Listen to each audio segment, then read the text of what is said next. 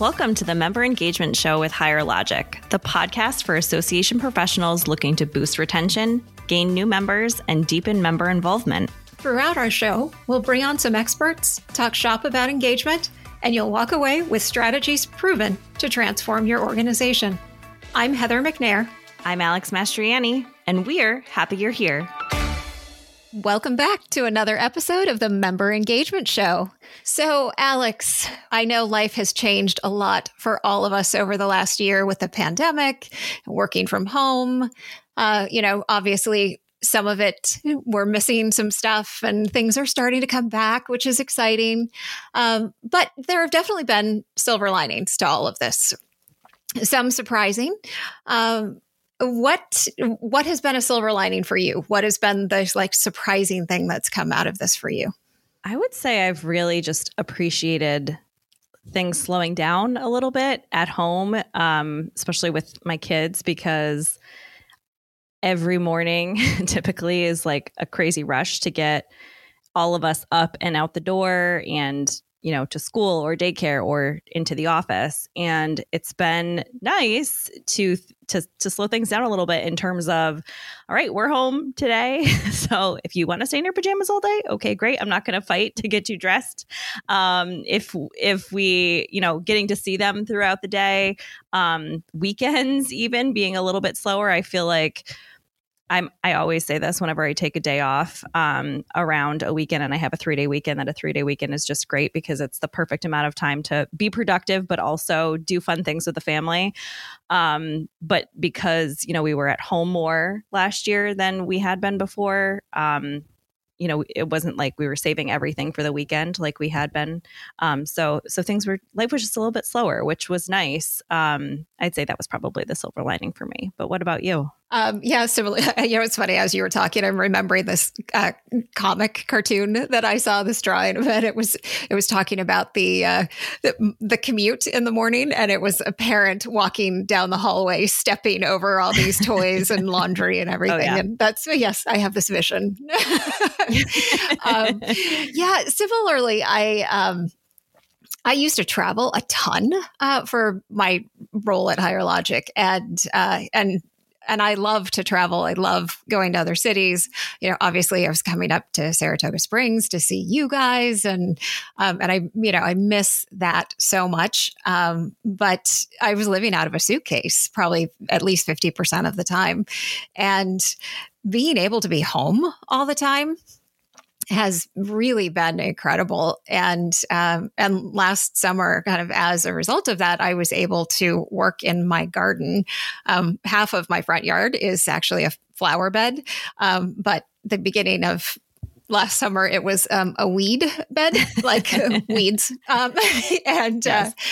So by the end of last summer, it was beautiful flowers and everything. And having the opportunity to do that was really incredible and very enriching to my soul, and really got me through the summer. So I love that. Yeah, everyone was spending more time making their house more comfortable, more themselves, like just putting more time into it in ways that you probably didn't have the time to do before because you were always on the road.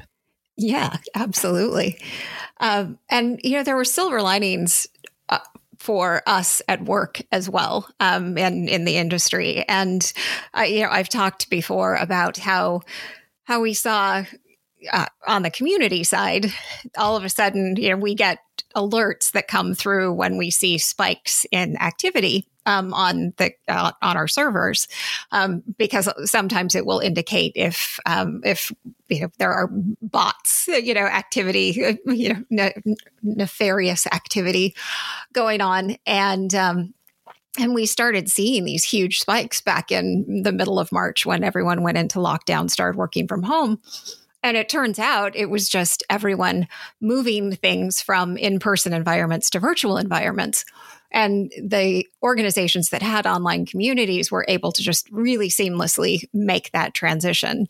And out of that, we've seen some really creative applications of online community and transitioning in-person education events over to online formats and that type of thing, appealing to younger audiences, which they didn't even intend to do. All of a sudden, they're in the right format for it. And so they're growing their younger membership. And so I think like there really have been some silver linings in the industry that came out of this whole thing. And I know you've seen that as well on the email side. Oh, yeah. I think it's safe to say when we're talking work related or even in our personal lives, email is a big part of our lives. For how many people, I don't even want to know the stat, like that the first thing that they do when they wake up in the morning is look at their phone and check their emails. Or the last thing they do before they go to bed at night. And prior to HireLogic, I worked at Informs. So email marketing has always been near and dear to my heart for the past 10 years or so. And it is always really surprising to me when people say things like email is dead.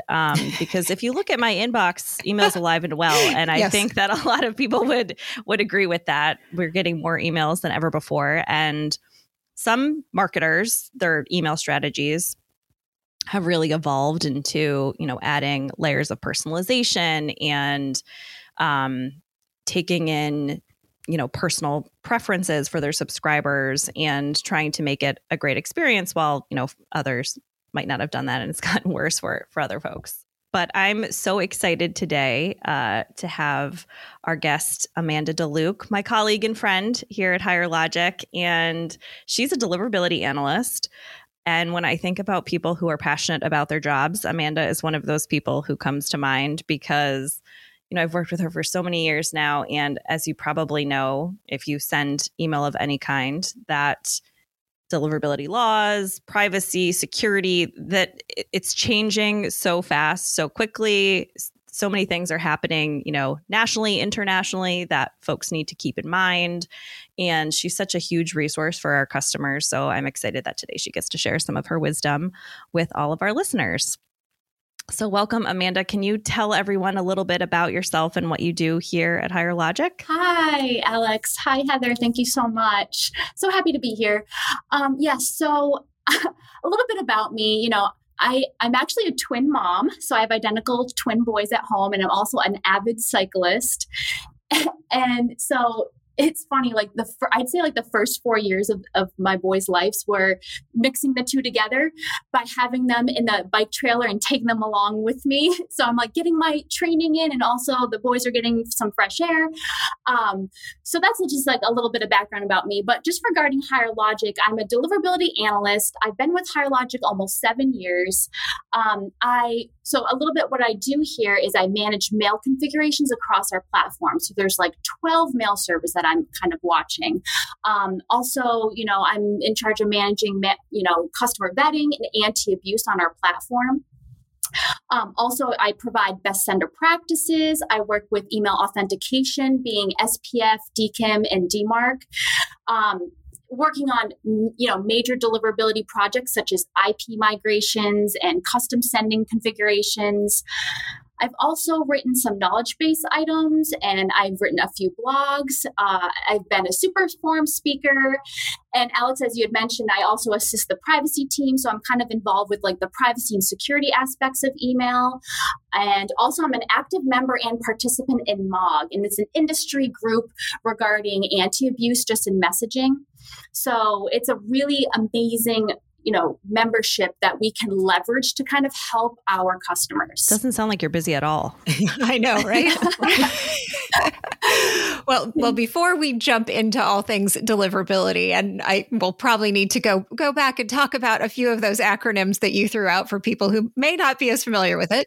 But before we dive into that, let's go back to what Alex and I were talking about. Yeah, you're talking about being the mother of twins, bike riding. What has been your surprise silver lining over the last year? Right. So the good thing is I can continue to do my outdoor activities. So that's kind of remained constant. And that's really what I think kind of kept me sane through all of this. Just being able to get out on my bike, go out for a run, be outside with my boys has been really amazing. And my husband is a professional musician, and he'd always, I'd high five when I get home, and it's his turn to or my turn to be home with the boys, and he would leave and, go out and play several gigs. So it was really nice to I know unfortunately he kind of lost that with the pandemic and not being able to go out and play live music. But what's been the silver lining for me is just that we can have family dinners in the evening. And that's what I really wanted, to just be able to sit down and have a family meal. And so he's just been doing kind of FaceTime lessons from home. So that's sort of been the silver lining for me. Well, that's awesome. That's a very nice silver lining. And so let's keep going with the second part of that. Obviously, we have seen changes at work from the pandemic side. So do you want to talk about those things? What have you seen happen in your world? Yeah. So with deliverability, maybe I can just start off by defining what deliverability is in general, because I feel like, it's really not a word and not something you can find in the dictionary, and not even something you can actually technically go to school for. You learn about deliverability just being in the trenches, just having it there constantly and talking to customers about the issues they're seeing and looking at the threat landscape. But really the actual definition of what deliverability is the ability to deliver the message to the inbox, right? And what's really kind of funny about that is that you don't actually know where a message lands, because that is where the user has the access. We don't have access to that. We don't want access to that. And of course, the mail receivers don't want us to have access to that, right? So a lot of it is just sort of using deductive reasoning, hypothesizing where you think the message is landing, using several different tools and methods to kind of come up with that deliverability rate. So, and not only that, there's no silver bullet to really help your deliverability. There's just so many things that you have to look at in order to figure out if there's an issue and how to solve that. Yeah. And this is going back to what Alex was saying. I think, it is part art, part science. And yeah, there are so many factors that go into it. And just to go back to what you were saying, you threw out a couple of acronyms and not that we have to get into what each of them specifically means, but you were talking about SPF records and yeah. So do you want to just kind of give a high level of what those type of things are? Right. I know it's all these acronyms. I feel like I'm dealing with acronyms all the time. Even in privacy, I'm like, oh my gosh, CCPA and CPRA and GDPR, right? So there's so many there. But just to kind of explain email authentication real quick, is an email that's traveling through the internet needs to have some type of authentication. Think about us traveling. We were talking about traveling earlier. You need to have that authentication mechanism to prove who you are. So in an email, you really need to have these authentication pieces or mechanisms in place to kind of prove to those mail receivers that you are who you say you are. It's, again, like emails traveling through the internet, you need to have your authentication or your email passport, and that's what those mechanisms are for. That is the best definition I have ever heard. I don't think I've heard that. I love that analogy. I'm like, wow, that is so clear. Why has no one ever told me that before? Yeah, just, it's dealing with customers that don't have a really high technical background. That's definitely an easy way to kind of get the point across. Yeah. Evidently, I fall into that category. All right. So now let's circle back. What changes did you see happen over the last year with the pandemic or since the pandemic hit? Yeah, of course, lots of changes, right? So, the health, education, and the food industry, which, includes restaurants and grocery chains and things like that. They had to quickly move to 100% digital, right?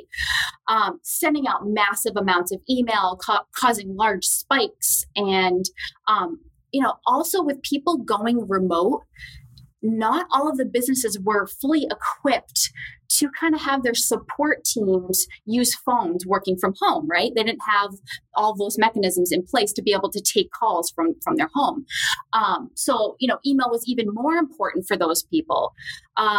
Just seeing organizations that are just sending so much mail outside of their usual patterns to get the message out about COVID. Another example is like schools that went fully remote. Their reliance on email and COVID-related emails really skyrocketed. They need to send out emails about quarantining and remote learning. So that's another industry that I saw a huge spike in just the need to use email. Messages were also just being blasted to contacts that haven't received messages in sometimes years, just major email blasts. And that can really harm deliverability because, there's turnover in emails, either people losing their jobs or changing jobs, or they're just not using that email address anymore. So they get turned into spam traps. And then that can result in blocking of emails and those sends. So, there's just like a lot of kind of changes in email, and the receiving end of the emails just wasn't fully equipped for that. And Alex, you mentioned earlier just regarding that email, some people say that email's dead. It's really not. I mean, it's a very simple and efficient digital communication tool is how I see it. So that's kind of like, massive amounts of email, just everyone having to change to 100% digital to get their messages out. Email is just very important. Totally agree. So with those big upticks in, sending massive amounts of email or sending to people who you haven't emailed in a really long time, what kind of issues were folks seeing along with that in terms of deliverability? Things like being flagged as spam or just straight up cutting those servers off? Like what did that look like for some people? So the really interesting thing for me, especially my position as a deliverability analyst and looking at all of the mail on the mail servers, I am watching mail being sent and received live, which is pretty awesome. I really love watching it. It's amazing. I love that Amanda can take like something that seems so dry, and if you could see her face, I know she is so like legitimately excited about this stuff. I wish you guys could see her. All right. Sorry, Amanda. Keep going. So I think it's really interesting that not a lot of other ESPs have the ability or that kind of insight that we have at HireLogic. Just that someone's here watching the mail being sent and received and how it's being perceived by mail receivers. So literally after kind of the shutdown happened, I'm watching the mail and I see a lot of COVID related emails, obviously. And I'm just noticing that not only there's a huge spike in email going out of the mail servers, but also a pushback from the ISPs and those mail servers pushing back and throttling the mail, saying you're sending too much mail. They're getting overwhelmed, and I don't think that they were fully equipped to handle all of this, volume. So one thing that I'll kind of tell a little story about this is pretty cool. There's a local grocery chain in this area that I was watching their mail on the mail server and I saw it being throttled. So what I did is I went into the account and I noticed that they were sending COVID-related emails to the elderly and people who are at high risk to come into the grocery store early, like around 7 or 8 o'clock, were like the safe hours for people to go to the grocery store. And so I'm like, oh my gosh, all of this mail is getting throttled. Like, I need to help them. So I actually, through that mod channel I was talking to you about, that membership that I'm a part of, reached out to that ISP that was throttling the mail. I spoke to him and said, hey, there's a grocery chain that's trying to get this really important message out. I have to get it through your mail servers. Like, can you do anything for me? And so they said, all right, Amanda, I'm going to go ahead and open up the mail server. You go ahead and send as much mail as you want to me right now, but I have to close it up very quickly for you because, we don't just do this for anybody. So I went ahead and resent all of the mail very quickly. It got through immediately. And this is all without any, the customer even knowing. This is just amazing that you can be watching this mail and be able to quickly react on that, especially during, the pandemic. It was just so important to get that message out. That is amazing customer service too. But yes, I love that, the power. I mean, it's really the power of data, which we've talked a lot about on this show, being able to track that stuff and to be able to react in real time is amazing as opposed to looking at stuff after the fact. You mentioned spam traps a few minutes ago. Can you give people a definition of that? I'm just assuming that a lot of people listening to this podcast are not as familiar with deliverability and this type of thing as you are. So spam trap addresses. Spam trap addresses are used specifically to capture spammers and find who the spammers are. There's several different types of spam trap addresses. One of them would be a typo address. So one of the spam trap addresses that I see is, the classic gmail.com, where they're forgetting the L. So gmai.com, right? So it's not a valid domain. So those addresses are out there typically on, purchase lists or people who are not filling out forms properly, like subscription forms. And what will happen is that will be used as a spam trap address to find someone who's not using best list practices. Another one would be an abandoned spam trap address. So that would be, let's use AOL, for example. Like someone ditches their AOL address, they never log in, they don't check it, and they're not using it anymore. What will happen is AOL will take that email address back, and I think it's within 90 to 120 days, it'll get turned into a spam trap address to also find spammers. Another type is a pristine email spam trap address, where it has never belonged to a human. Those are just out there as kind of honeypots to go on purchase lists to find people who are not using best list practices. So those are like the three type of spam trap, email addresses. Got it. So the abandoned ones, I'm guessing, when we're talking about these COVID emails in the association market, all of a sudden they're sending to people they maybe have not reached out to in a couple of years. I'm guessing it's the abandoned ones that become a big problem and things that associations really need to watch out for. Yes, absolutely. Like if you're not seeing any engagement, I usually say after 3 months, if they're not opening or clicking, they're just no longer engaged. You don't want those to turn into spam trap addresses. And then once they do and you hit them, then you can get blocked. So definitely want to remove those from your list. Similar to these issues that folks had seen, maybe last spring or early summer, are you still seeing these types of issues? Are these things still happening, or have things sort of calmed down a little bit? I think for the most part, things have kind of leveled out, and mail receivers are now more equipped to receive more mail.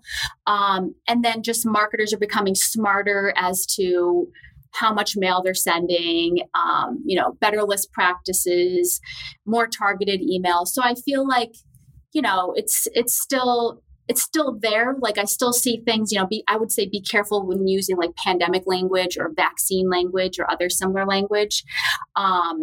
So for the most part, it has leveled out, but you're still going to see those types of spikes. Yeah, it's interesting. I wonder if there's, a whole slew of vocabulary that's been added to the flag list. We used to say things like don't use free in the subject line, or don't use, a lot of exclamation points, or certain thing like all caps, all images, stuff like that. So now there's, new words to consider. Certainly, yeah. Just one of the things I'll point out too is with the threat landscape in general, and these sort of bad actors or cyber criminals, they're going to kind of follow the news.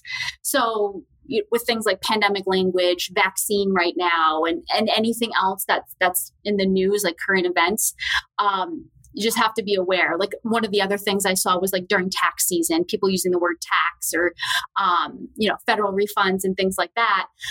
You just see kind of the spam appliances will look at that with more scrutiny.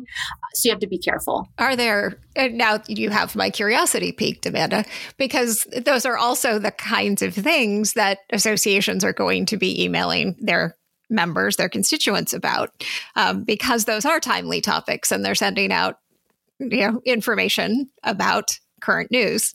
So are there things that they can do and I hate to say tricks, because that has a negative connotation. Are there techniques that they can apply? Are there things that they can do to ensure better deliverability when, they may be emailing about vaccines, or, we have a lot of associations that are in the science space or the health space, healthcare, that may legitimately be emailing about vaccines right now. Yeah, it's tough. I have to say the best kind of advice I would give is to make sure that you're sending to people who want to receive your message, that are engaged in your message. The worst thing that can happen to a marketer is for someone to mark the message as spam. That is the worst. I know some people might say, oh, well, unsubscribes are worse. Well, at least they're, taking themselves off your list, and then they're not going to mark you as spam. You really have to be careful of people marking you as spam if they're receiving too many messages, or they don't remember who you are, or they didn't sign up. There wasn't a direct consent piece there. If you're sending to people that receive, are engaged in the messages, they want to receive them, they're going to reach out to their IT person if they're not getting it, or they may reach out to the sender and say, hey, I'm not getting your messages. What can we do to fix this? So if the messages are then wanted and there's, the allow listing and safe senders added to their firewalls, then the messages that may have, the word like vaccine or COVID in it might still be able to get through. There's more of a chance of it to get through in that case. So it's really going to be based off of the user.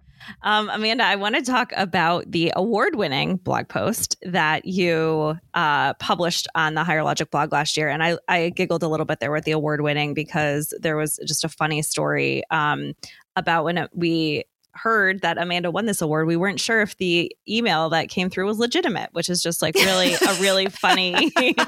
That's some irony, huh? Yes, I'm like, this is ironic. But Amanda put a great post up about 3 email deliverability areas to watch, and I feel like these tips were really, of course, relevant last year when folks were noticing maybe some issues, but they really can apply at any given time of the year. So Amanda, do you want to talk a little bit about like the 3 big things that you want people to watch? All right. So the 3 major things that you want to watch out for is your audience, which I kind of talked to you about earlier, just regarding making sure you're using best list practices. People have directly opted into your messages. They've done all the proper allow listing and safe senders through their firewall.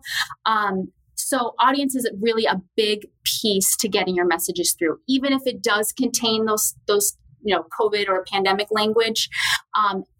Making sure you get to the people that want to receive the messages is really the most important thing. And then also just regarding your volume, just making sure you maintain a consistent sending volume. With the pandemic and just trying to get the message out, even to people who haven't received the message in sometimes years, just the massive amounts of email that are coming through is really just a spike in sending, and it's outside of their consistent pattern. So you just want to remain consistent when you're sending. So once you establish a consistent kind of sending frequency, you just want to try to maintain it the best you can. And then the third thing is with the content. Of course, the pandemic language that I brought up, you want to be at least aware of and try to avoid certain things in the subject line. But I think that's really the main points. This is so helpful, Amanda. So with the trends that you've seen, are there things that you anticipate, that you hope, that you maybe don't hope, that will continue kind of as we return to normal? Yeah, so some things, I've actually attended a few digital conferences, and it was nice because I noticed there's a lot of organizations doing these online conferences now, and they're free. So I attended quite a few of those, and I was able to kind of see some trends that I'm noticing. One of them is like super highly or hyper targeted messages is one thing. Sending out to smaller audiences. Instead of sending out, we'll say, to a list of 100,000 people, you're sending them smaller groups. And also you're controlling the volume of sending. So just that highly targeted messages to the proper audience, and with also the content being highly targeted as well. And also, just being very privacy aware. There's a lot of privacy laws coming up stateside. So just having all of those opt-ins and making sure you're sending with consent to those that have provided the proper consent is really very important. Another thing is that trends that I'm seeing is empathy. And what I mean by that is I'm noticing that a lot of organizations are helping their members by providing either free mental health webinars, or they're doing kind of like meditation sessions, or they're having kind of group sessions to just like assist people and empathize what they're going through. Another thing sort of outside of the pandemic with empathy that I was seeing is for Mother's Day messages, where they're saying, if you're not a mother and you don't want to be receiving these messages, let us know. Like, some people might be trying to be a mother and they're just thinking about the end user, the person that's receiving the message, just empathizing with those people. I think it's very important.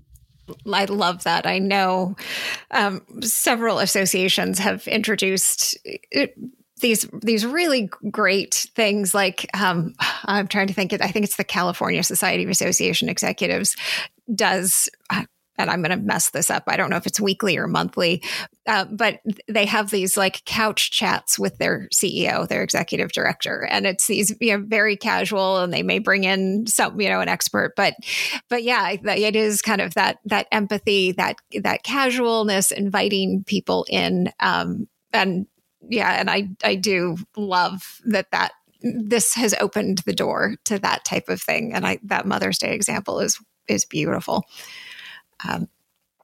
We've also the segmentation. But another one of our episodes, we talked about like this concept of segment of one. Really, and that I think is the ideal. But it's one of those things that I encourage people to kind of keep that in mind, that you really do want to treat every person in your audience as an individual and to cater the message to them. Because, and that goes back to your deliverability. Like, if you're getting relevant information to people, your open rate's going to be higher. You're not going to be marked as, as spam. Yeah. The whole world gets brighter and shinier that way. I think it comes down to, remembering that this is not just an email address. There's a person on the other end of this, right? And they not only have certain, fit certain demographics, but they have certain interests, and, they may be going through certain things. So keeping that in mind can go a long way to the members. That's great advice, Alex. Yeah, I like that. So Amanda, this has been eye-opening. I'm sure people have learned a lot. If some people may never have heard the word deliverability until today, if they're not in the trenches, like you said, with email marketing. But I have to ask you, our signature question that we ask all of our guests on the show is, what's your number one engagement tactic? Your favorite engagement tactic does not have to be deliverability related. For me, I really have to go back to empathy. I just like you said, just remembering there's a human there reading this email. It's so important to have highly targeted messages, to be understanding what people are going through at the human level. It's just, it like gives me chills sometimes. Like there was one association I was watching, and they were providing this mental health clinic for their members, and it was just free, and they had an expert there, and it's just like, this is amazing. This has nothing to do with what their organization's about, but they're doing this for their members. It's just, to take that extra step, it's just so amazing to see. And I think that's really what keeps people engaged. It's like, they actually care about me as a human. I'm going to stay with them. Like, I want to be a part of this organization that really cares about me. And it's super important. I think that has made all the difference over the last year, is seeing who has taken advantage of this as a business opportunity versus, who has really shown a soul, if you will, and and that they truly care about their audience, their customers, their members, whomever that might be. Yeah, absolutely. So Amanda, you have been a wealth of knowledge. And I know we probably gave people a ton of information to absorb. Is there a place that they can reach out to you? Can they find you on LinkedIn, Twitter? Where's the best place for them to find you if they have follow-up? Yeah, LinkedIn or Twitter, you'll be able to find me. Just search for Amanda DeLuke. It was great to have you. We'd love to have you back sometime. Awesome. I'd love that. That's going to do it for another episode of the Member Engagement Show. Thanks so much, and we'll see you next week.